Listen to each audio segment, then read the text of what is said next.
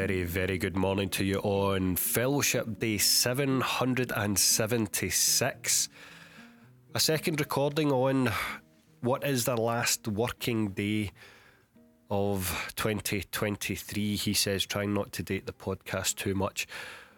But an important point to raise, because bringing this podcast all the way back to its origins, to make it reflections on holding an academic fellowship, but saying more about what goes on around the fellowship rather than what the fellowship is about.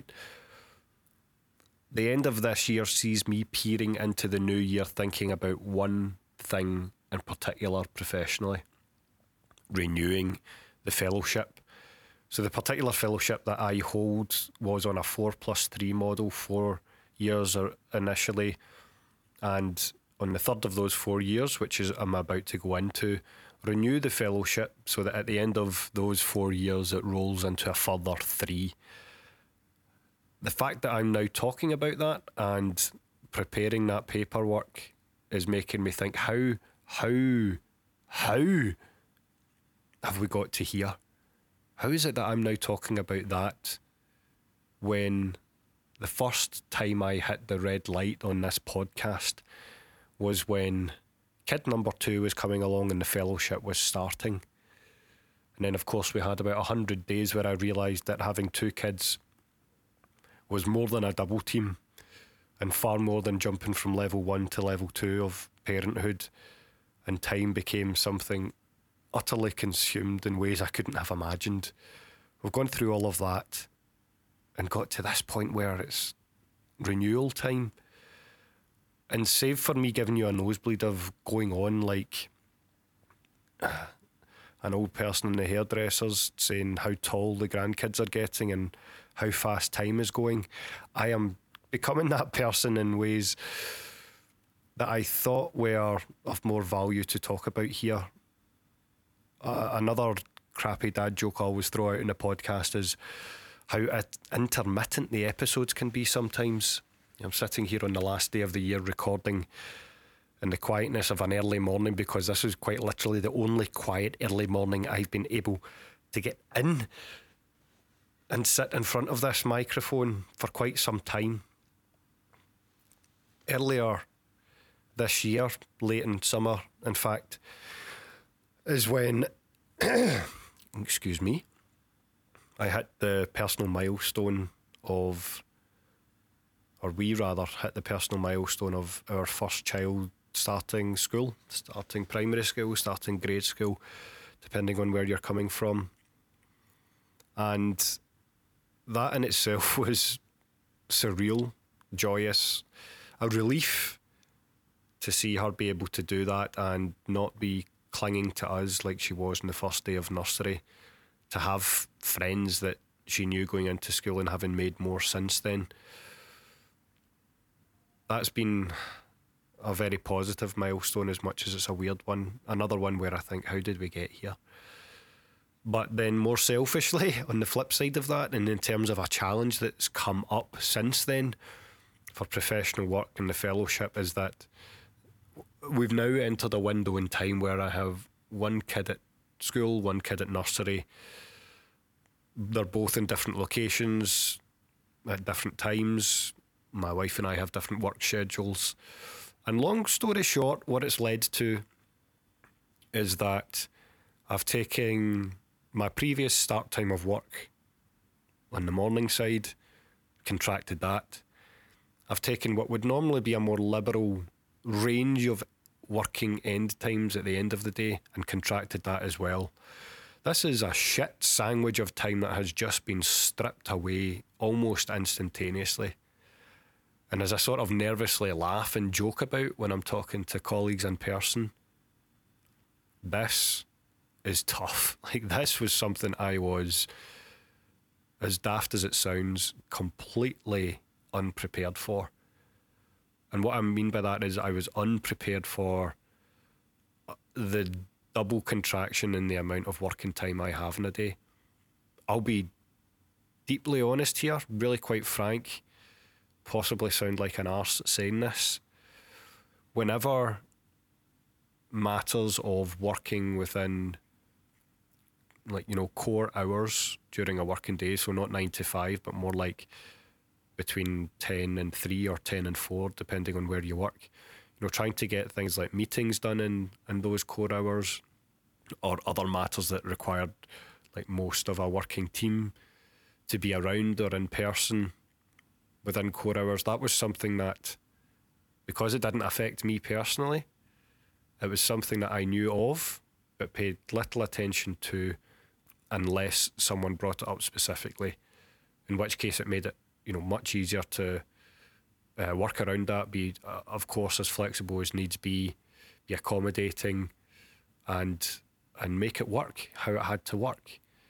But for me personally, I would never have to request such a thing. I could be in early, I could be in late if someone wanted a meeting or was asking me for a meeting outside of those core hours, in or out.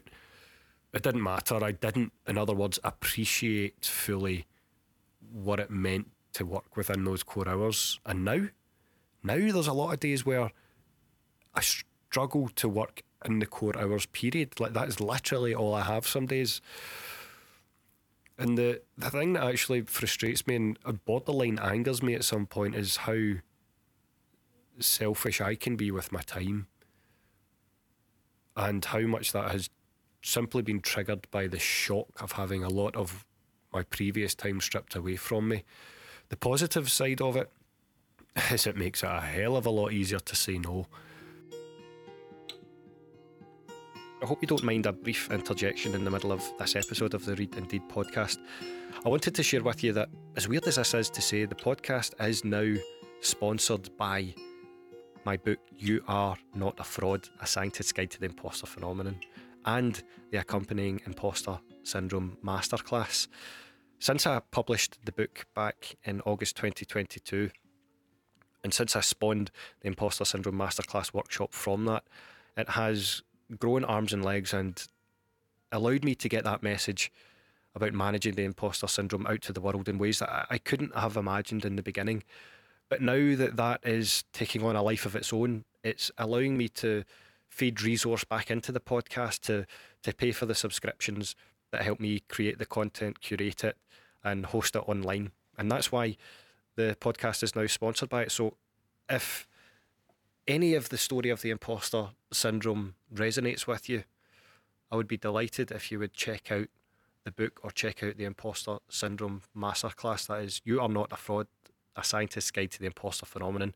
That's available in ebook, paperback, hardback, audio, and now in French and Spanish translations.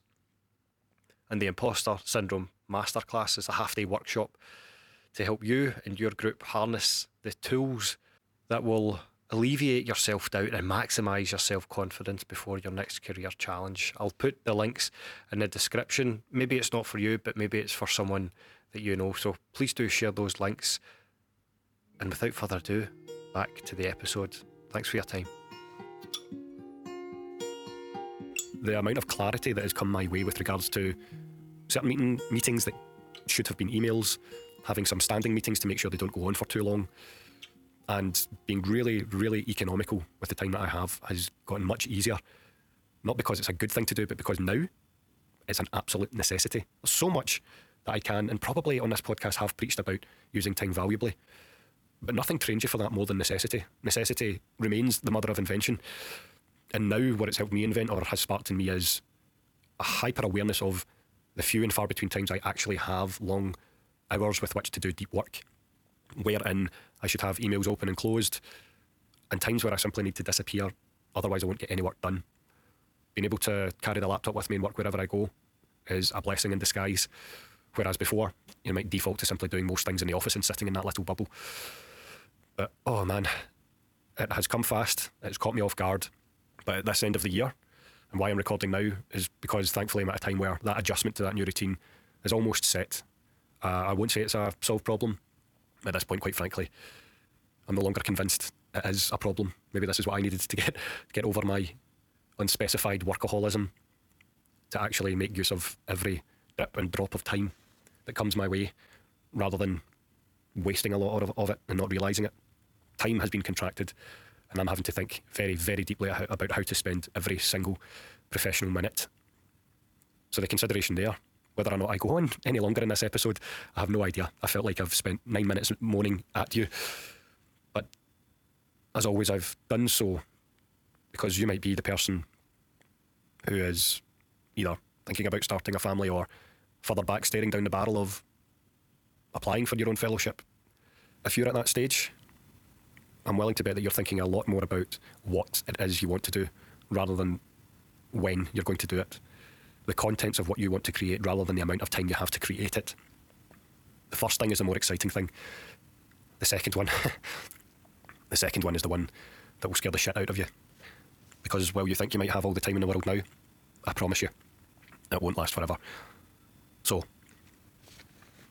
how might you make more of your time by working as if you have very little left? How might you appreciate what is meant by core working hours in order to get more out of those hours, whether or not you have more hours besides, doesn't matter. How might you use rations of time to put more focus into that time? Thanks as ever for being here. Thanks for listening to my rambles long enough to see if there's anything valuable to you in there.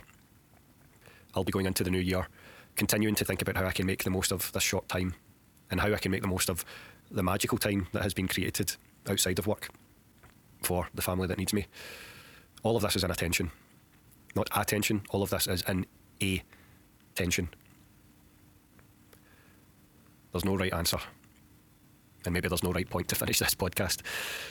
You can tell that this is something front of mind, an unsolved problem, and something I thought I should reflect on now in order to make the most of that time in a new year. So once again, how might you look at rations of your time in order to extract the most amount of focus and value from the time that you have? Take care. I'll be back soon for more episodes of the Read Indeed podcast. And finally, for now, I hope you're able to reflect positively and productively on the year that's gone past. And I wish you all the very best for the holiday season and for an exciting new year to come. Take care, and I'll speak to you soon.